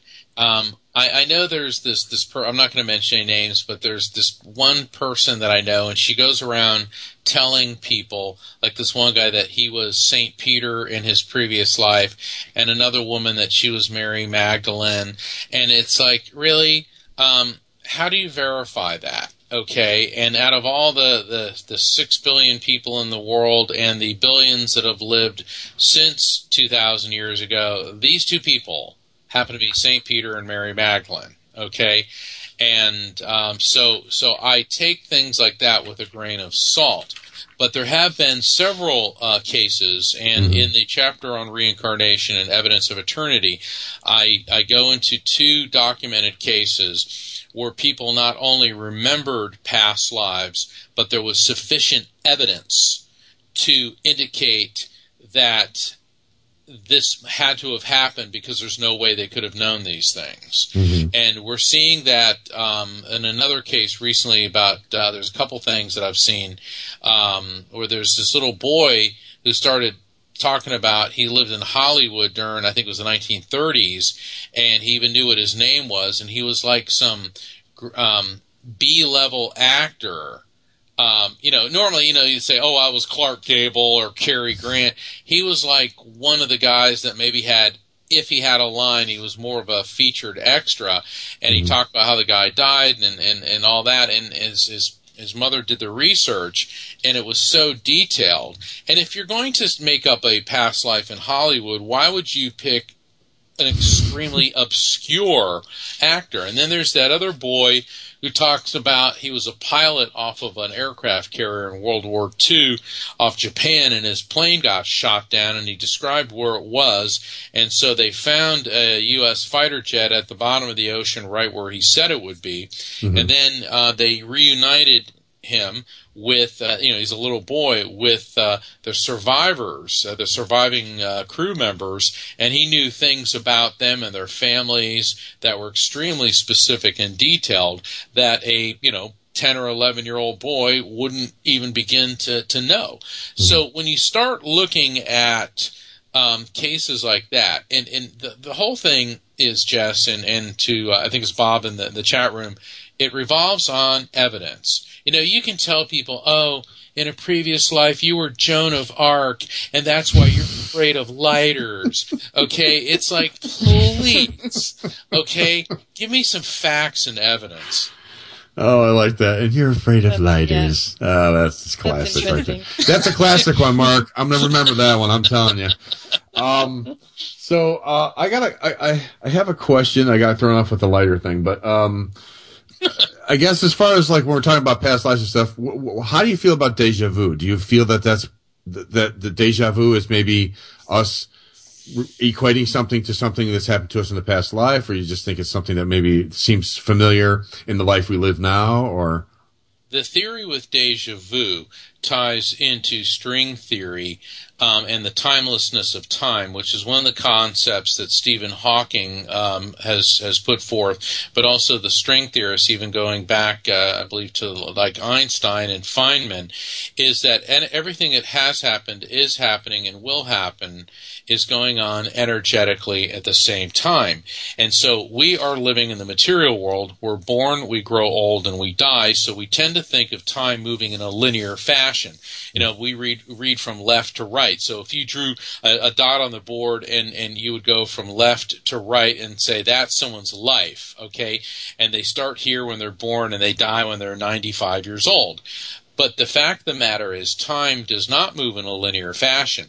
So what happens is, due to the psychic gland in the brain, your frequency elevates and you tie into that energetic flow of the timelessness of time, and you will discern an event that we would perceive to be in the future, which by our linear finite reckoning is what we determine to be in the future, but is actually an energetic impulse, so that when we actually come upon that event in our linear movement through what we perceive to be time, it appears like, oh, I've seen and experienced this before, because energetically you have. Gotcha. All right, so I'm going to throw one at you now because I'm also a paranormal investigator. So I want to know your thoughts on EVPs, electronic voice phenomena. What is your take on us speaking to the other side or them talking back to us? What are your thoughts on that? I'm really glad you asked that question, because the jury was kind of out with me on that until I was at a paranormal conference. And my manager, her name is Rocky, she was walking through, they had the big room where everyone has their stuff set up, and all the paranormal guys had their EVPs and K2s and all that stuff. And I was, at another table, and all of a sudden, Rocky is walking by this EVP, and a voice started coming out and said, "Get Mark, get Mark, get Mark." And the paranormal investigator that was selling it says, "Who's Mark?" And she goes, "Oh my God." She goes, "Hey, Mark." And so I walk over to it, and she says, "Listen to this." And all of a sudden I hear, "Love you, bro." And I'm like, oh my God, I know that voice. It was my best friend who committed suicide 2 years earlier. And he used to always call me bro. And I go, "Billy?" And he goes, "Dude." And I go, and I almost fell down. Oh my God. I almost fell down because it was his voice coming out of it. And the thing is, that paranormal investigator, he didn't know who I was. He'd never met me before. Mm-hmm. You know, I mean, this conference was in Colorado. I had just flown in from Florida the day before, and Rocky, she knew Billy too. She goes, "Oh my God, that's Billy's voice." And when she heard "Get Mark, Get Mark," she was so flabbergasted that she couldn't believe. That's why she said "Get Mark." And because I said, "Billy, is that you?" And he goes, "Dude, that is so awesome." So I'm a believer. There's my evidence. Yeah, that's awesome. Yeah, because you know what, I started off as a paranormal investigator until I realized my psychic abilities were like drawing things to me. And I'm like, how am I getting all this?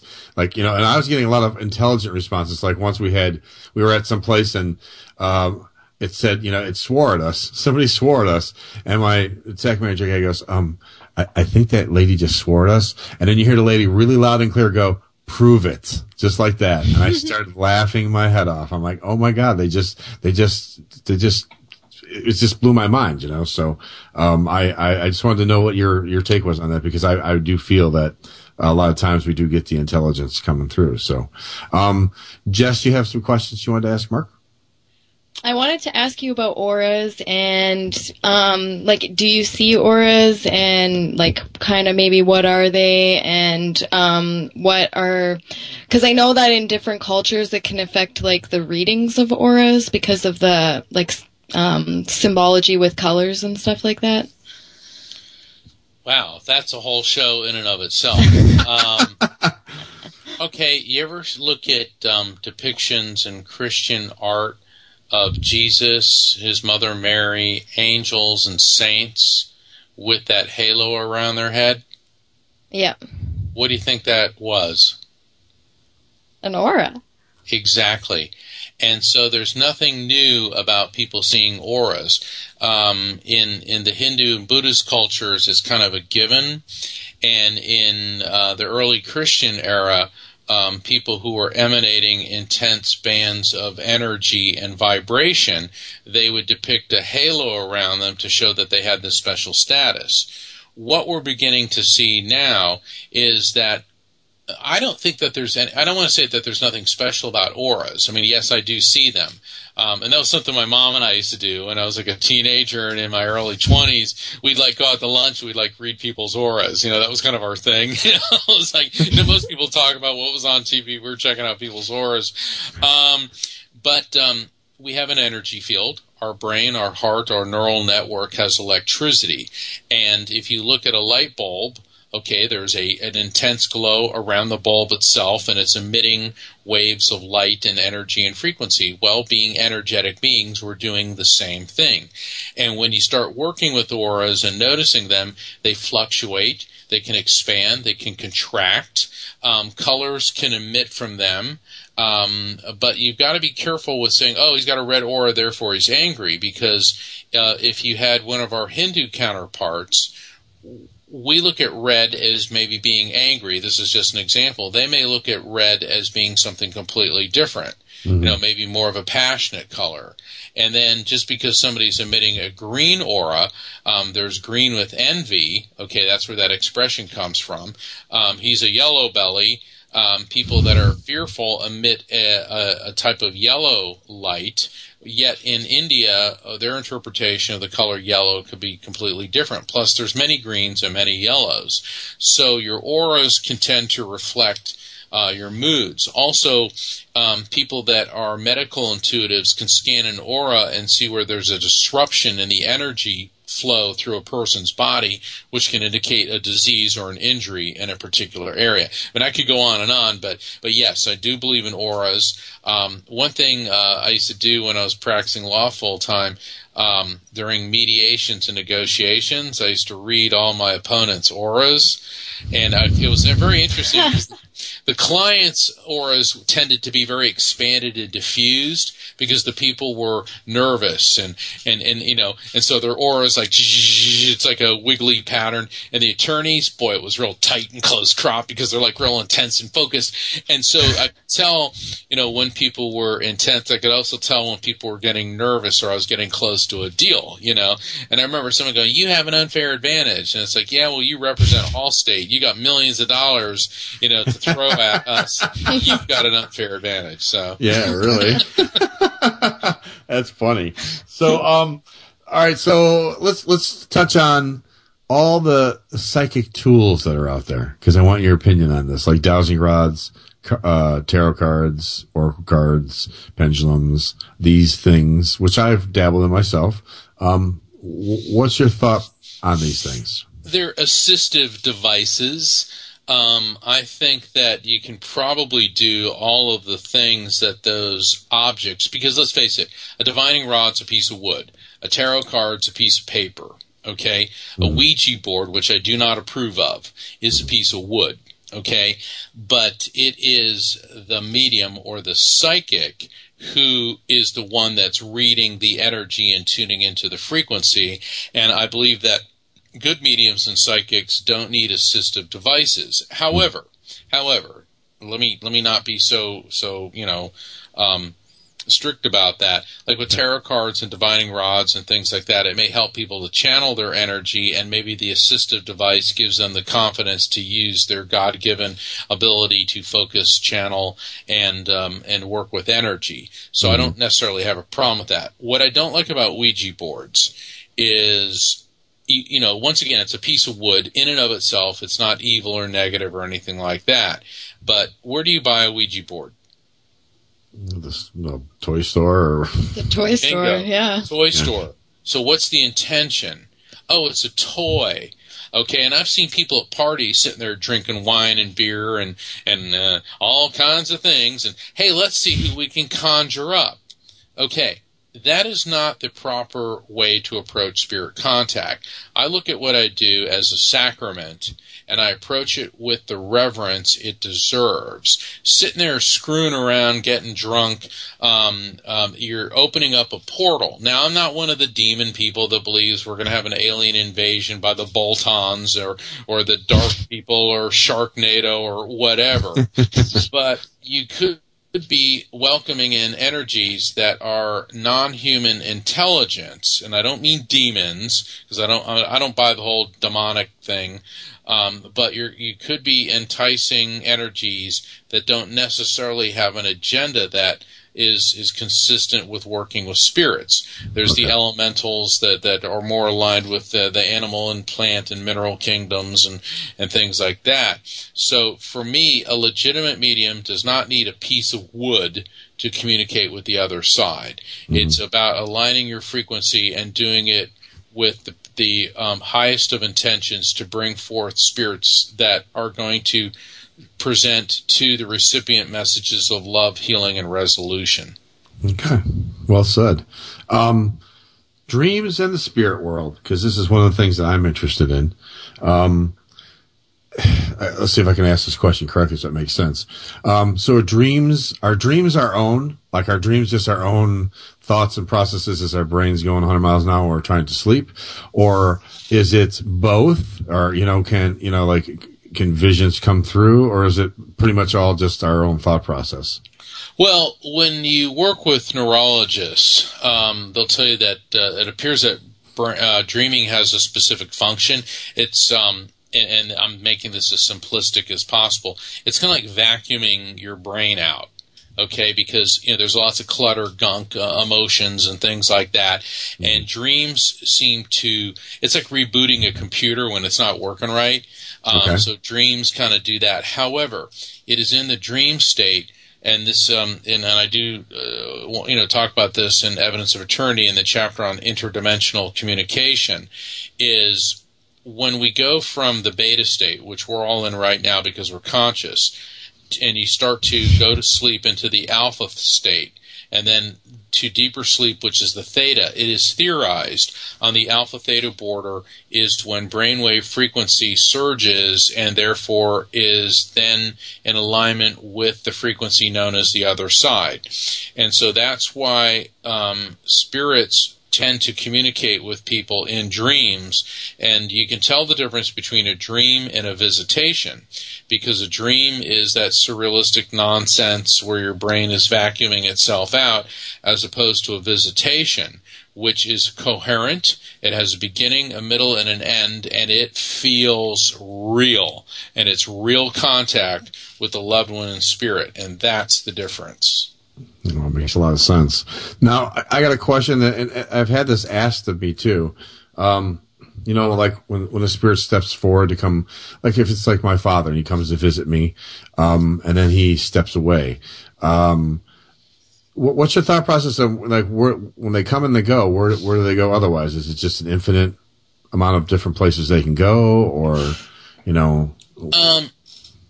I hate to keep saying in my book Evidence of Eternity, but that's why. Well, that's why I wrote the book. No, that's okay. Yeah, that's why I wrote the book, because when I was promoting Never Letting Go, these are the questions people were asking. That's what I wanted to provide the answers. Yes. And I've got 2 chapters on the nature of consciousness, and one called the collective consciousness disconnect.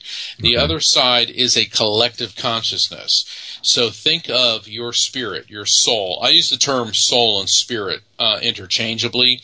Who and what we are, our memories, our feelings, our likes, our dislikes, our personality, that's what we take with us when we die. What leaves behind is the mental or physical ailments and negativity. So when your consciousness separates from the body, think of a drop of water plunging into this eternal sea. So now you're interconnected with all kinds of other spirits and frequencies and dimensions.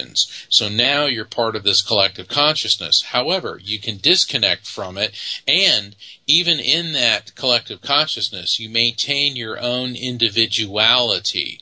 And that's God's gift to all of us. So we're able to disconnect to that, to communicate with people here, see what's going on, or work with other spirits. And this is my understanding of it. And as the spirits I've communicated with, basically what they told me is, yeah, that'll do for your understanding. It's like I'm a kindergartner trying to understand Einstein's theory of relativity. And that's how they analogize it, is that we're all interconnected, yet we maintain our individuality, and we can disconnect from that collective mind when we need to. Okay. Jess, you have a question? What are your opinions about like spirit guides and guardians and stuff like that? Oh, we all have them. We're all energetically interconnected. And it's funny because people always say, is there somebody around me? And in England, I was studying with mediums, and it appears that, the term or concept of a guardian angel, let's call it your main guide, it could be a human or an angelic entity, is with you from the time you're born until the time you die. But you tend to have another group of spirits around you that are working with you for various things or connected to you, and they'll come and go. Then, around them, you may have other spirits that are working with them. You may have some angelic entities, maybe what they call the ascended masters, which are these multidimensional beings called Jesus, archangels, whatever. And then your family and friends and other people that love you that pop in occasionally, which means that at any given time, any one person may have 50 or 60 spirits somehow tethered to or connected to them in one form or another. So I always get a kick out of when people say, are there spirits around me, or is my loved one on the other side alone? Not that I get a kick out of that, but nobody on the other side is ever isolated or alone, and certainly none of us are either. Right. So there's a question in the chat, Jess? Yeah. We have another question from Bob. He is wondering, as a psychic, do you feel that there's just as many spirits as living people on our plane? That's a really good question, Bob. In fact, that was posed to me recently by a doctor when I was visiting L.A. because there's people who say, oh, they don't buy reincarnation because there are more people alive today than there have existed in all of human history. But then you're also assuming that our dimension is a closed and sealed unit, and there's only a given number of spirits, okay? And you're also putting a limitation on the creative power of God in that line of thinking. My understanding is that when we're done, we go through a succession of lifetimes here, and when we're done, then we move on to another dimension or another planet, is how they've, and I don't mean to sound like, all airy-fairy, but this is what's been communicated to me. And the fact of the matter is, this is not a stagnant dimension, that spirits come in from other dimensions to experience lifetimes and incarnations here and to learn things and then move on to other dimensions. So the fact that there's 6 billion people alive today and projected to be 9 billion in the year 2050 is of little consequence, because we're dealing with infinity and the multiverses. That's a lot to wrap my brain around right there. Yeah, it's real hard because we can't, you and I, no human being can comprehend infinity.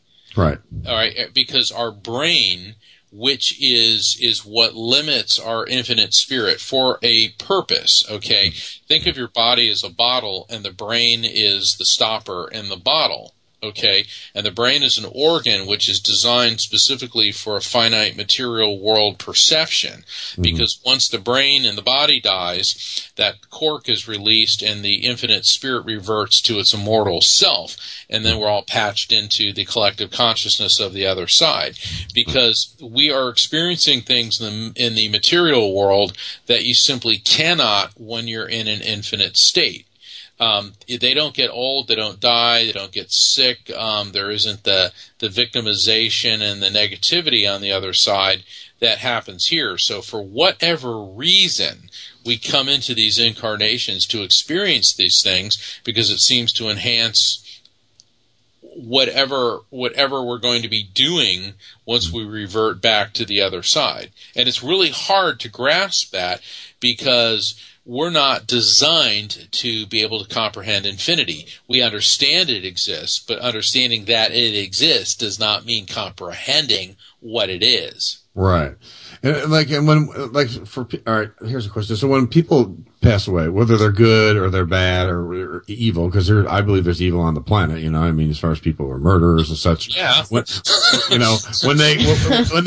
they pass over though, does it change for them? Do they get a second chance? Do they, you know what I mean? Or do they stay the same? Or is there a choice? What's your thoughts on that? Well, the evil people, and I do believe in evil, and recently it was funny when I was in Colorado, I was talking about, and I am a lawyer, and I'm a criminal defense lawyer, and I've been a prosecutor, and I was referring to the guys that started the Boston Marathon, as scum, and that creep that shot all the people in the movie theater is scum, and the 9/11 hijackers is scum. And this one lady said, "Oh, you can't judge. They're here to, there's another way of looking at this." Excuse me. Okay, you may want to, eat granola and sing Kumbaya and think that we have to be all, loving and all that. But, you tell that. Tell that to the parents of that 8-year-old boy at the Boston Marathon whose legs were blown off. Tell that to the families of the 4 Marines that were gunned down by some religious nut job. Tell that to the family members in Aurora, Colorado, of these people just went to the movies and some psycho nut job has to go shoot them. If I'm being judgmental, too bad, because some people in this world are evil. Evil exists in the material world. And so a person who commits evil acts here, when they die, when they transfer to the other side, that does not necessarily mean that they're evil, because the mental illness or that negativity is what dies with the body. However, they don't get a free pass, because there's balance and justice. There's levels to the other side. It's like a whole spectrum. They don't necessarily go into the same level that Gandhi or Mother Teresa might be hanging out at. They're going to be in a level that's farther removed from the light, and they're going to have to return to the material world, and they're going to have to reflect upon what they've done once they transition back to that eternal state. So it's quite complicated, but the one thing that has been made perfectly clear to me is everything you do comes back on you. For every action, there's an equal and opposite reaction. And so if you do negative things in this world, there are consequences for that. Nobody gets away with anything. And that's why I always tell people, do what all the religions teach you. Be nice. Mm-hmm. Now, here's a question that's in chat, which is interesting. It says Jessica, Chuck, or Mark. Well, we're going to give it to you because you're our guest. So it says it's a deep question. It says, curious as to why you believe in the afterlife versus live and die without anything more. Duh.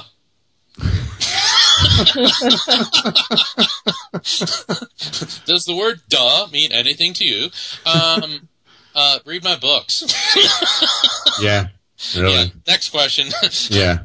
Okay. I have a question though. I want to know. Let me back up. Yeah, it's okay. Ask that. I'm just making jokes right now. I know. The reason that I believe this is because I know it to be true based on the at least 10,000 connections that I've made to people with loved ones on the other side, and the things that I've seen and I've experienced, the other mediums I've interacted with in my lifetime search in the quest for understanding the afterlife. So I meant no disrespect to you. I mean, it's just funny because people, well, why do you believe in an afterlife? Because I know it exists. Okay, because the things that come to me, there's no way that I can make them up.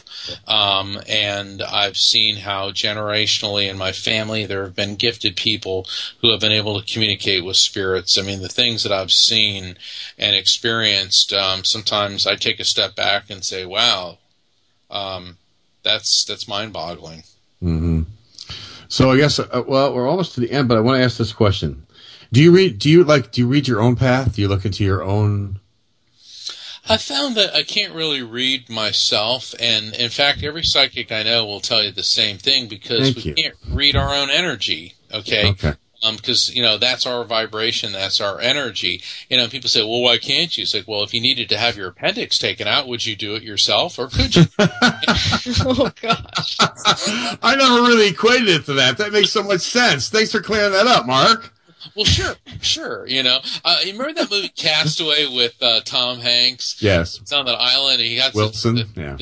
Wilson, and he's got the sore tooth, and he has, he knocks it down. I mean, I almost came out of my seat watching him do that. Okay.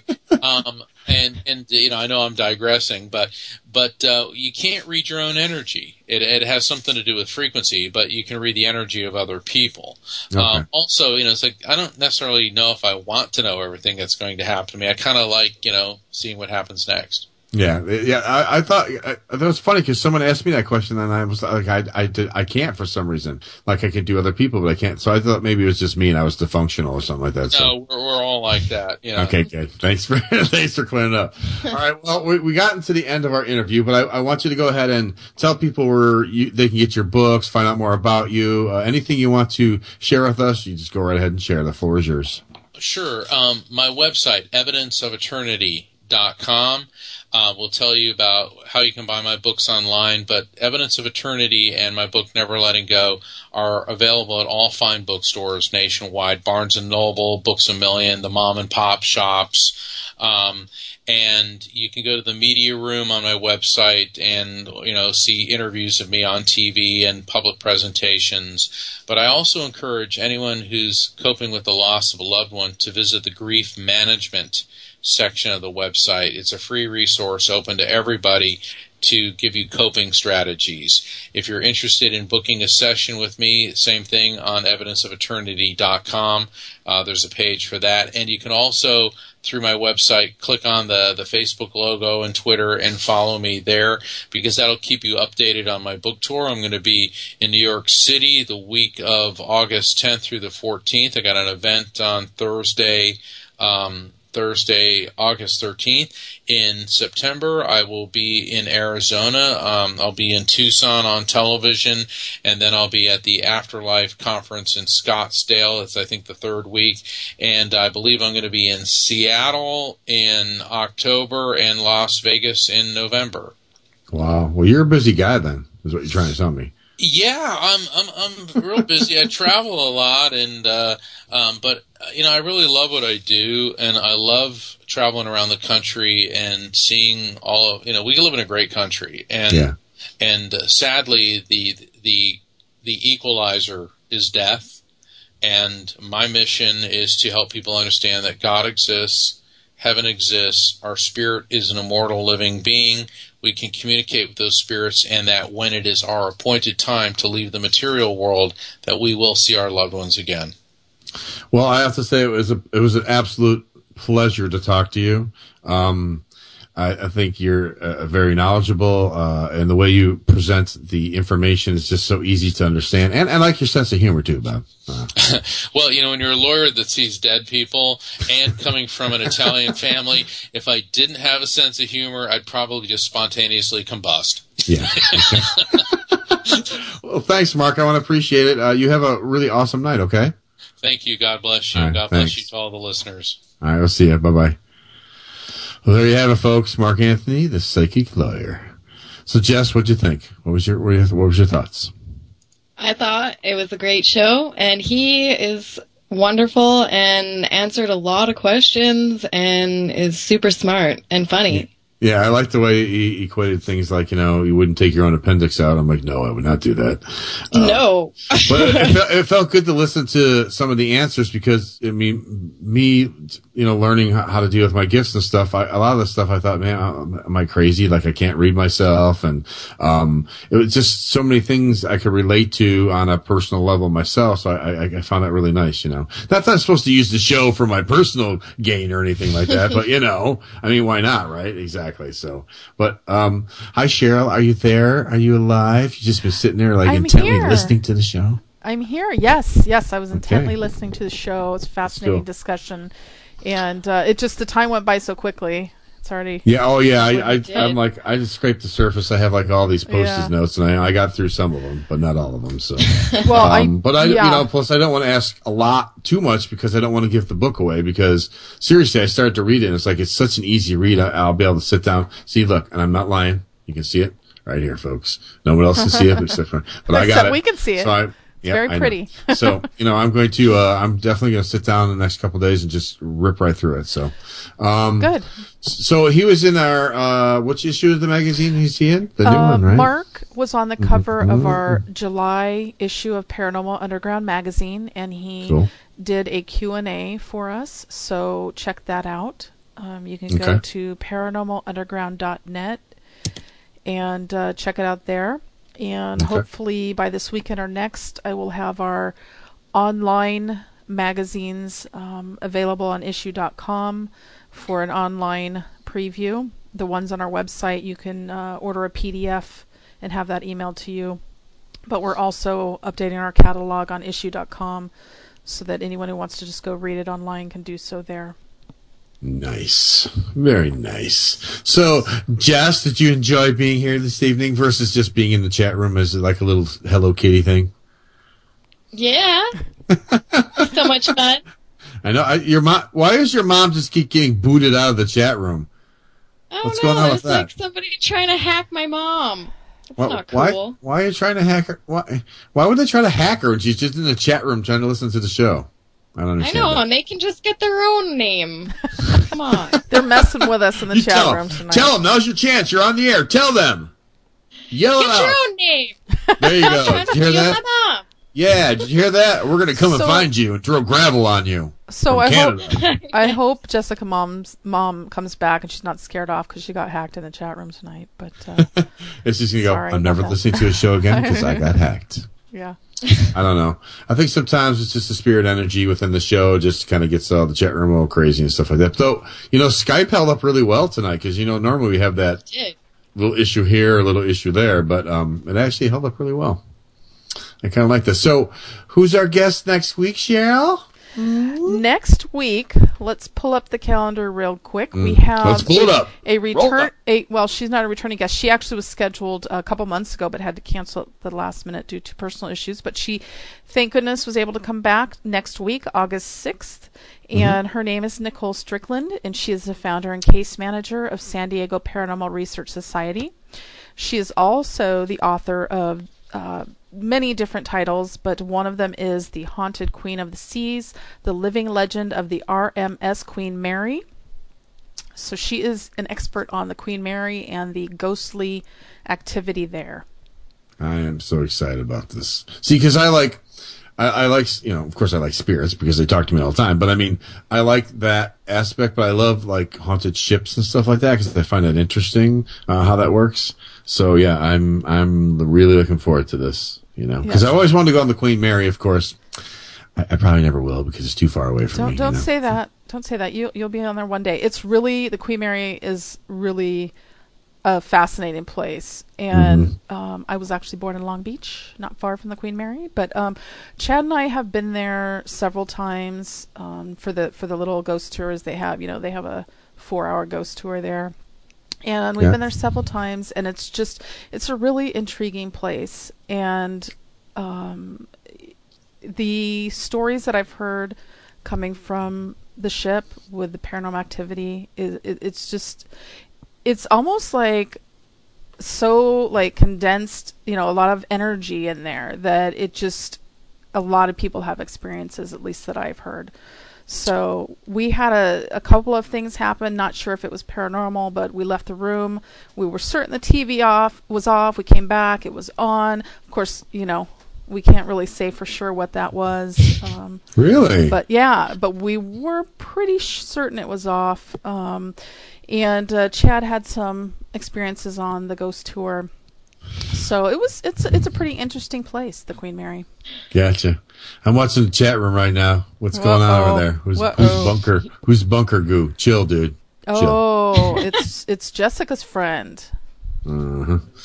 So, anyways, well, in Canada though, in Canada, don't they have like haunted ships that happen out there? I mean, aren't there like the lore of Canada as far as, because it's a maritime, well, not by you, but farther in? I think on the East Coast, like in Nova Scotia, there's like the harbor or something because there was like a ship that, I'm probably getting this wrong, but there's probably, I think it was like a ship that either exploded or crashed or something in the harbor, and it's still, Halifax? The harbor's still like polluted and stuff. Yeah, I think it's Halifax. Halifax, yep.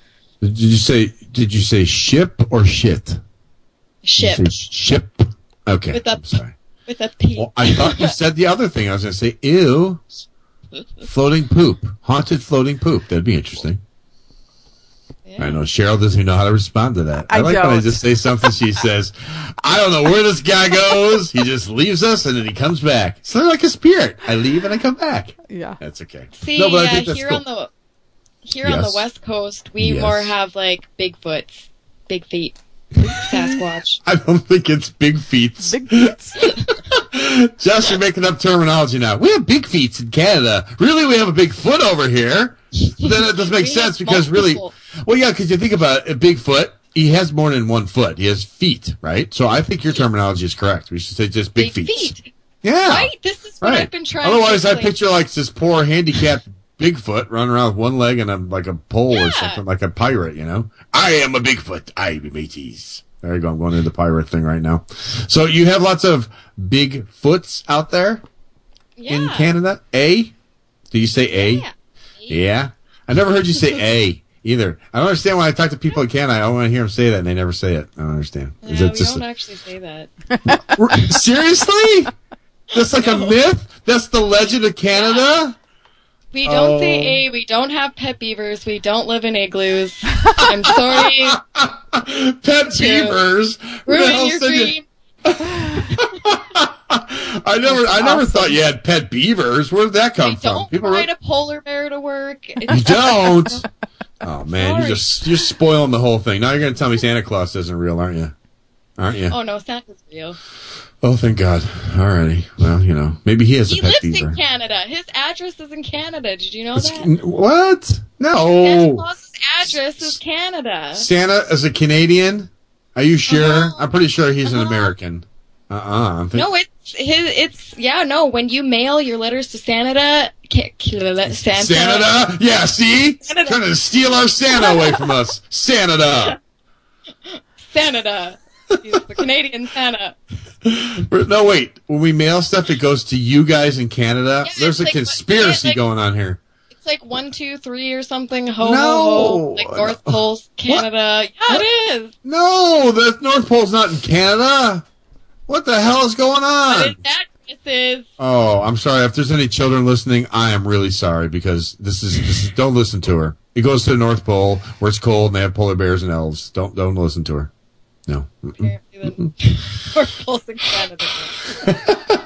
I like the pet beaver thing. I never even thought about that. Really, people thought you had that's a myth or something? That you have pet beavers? Well, that was like one of those. I don't know. I think it was on like a commercial at one point where it's like Canadians have pet beavers and we all live in igloos and we all say A and the. Well, I always thought you said A, but I'm sorry. I apologize for the ignorance of the American. But like I live in Chicago. They think we all walk around with Tommy guns. You're a mobster. It's like, oh, for crying out loud, this isn't the Roaring 20s, okay? We don't walk around with machine guns, okay? We don't have like mob hats and suicide doors in our cars, and no, it's just not how it is, I know, I'm sorry. See? I spoiled your fun as much as you spoiled mine, because I was hoping you had a pet beaver. We're even. Because I wanted to see the pet beaver. It would have been cool. So we have next week. We have the Lady for the Queen Mary, and then do we have anything like? What's the next one after that? Do we have? Can we divulge that? August 13th. Jack Kenna will join us. He's an investigator with Spirits of New England and Rensselaer Paranormal Research. He has also done a couple of issues, couple of segments on. Oh my gosh! Now I just blanked out. Is it Paranormal Survivor? I believe is the TV show. Yeah, it is. Yep. So he can tell us about that as well. That's cool. Well, when I talked to him, it was confusing because it's like his name's John, Jack, right? Yes. So I'm calling him Jack, and he's like, "Well, my real name is John, but most people call me Jack." I'm like, "All right, now I'm totally confused. Why would you, if you're John, be called Jack or John?" So I'm like, "Well, what do you want me to call you?" Because we were talking about that one time when he did the article on our group, and I was like totally confused. I'm like, Jack. "Is it one?" They're both J's. It's Jack. Just Jack. Jack Kenna. Yeah. When I first hear his name, I want to think of the guy that used to bring the animals on to Johnny Carson. What was that guy's name? He used to bring animals on. Jack Hanna. Yeah. Thank you. There you go. That's what I think of every time I hear his name. I go, oh, he's going to bring an animal. He's going to bring a pet beaver. But no. Yeah. I love that guy. I used to watch like Maury when he was on. I love that. See, someone in the chat, was it Bob? Someone just said that their boss used to end everything in A. And he was in Canada, see? So some people do it, but you just don't. There you go. Maybe beavers do that. Maybe beavers are going, hey, it's regional. Like not all Americans say y'all. And all y'all. No, not unless you're by Cheryl. See, there you go. So not all Canadians say hey, y'all.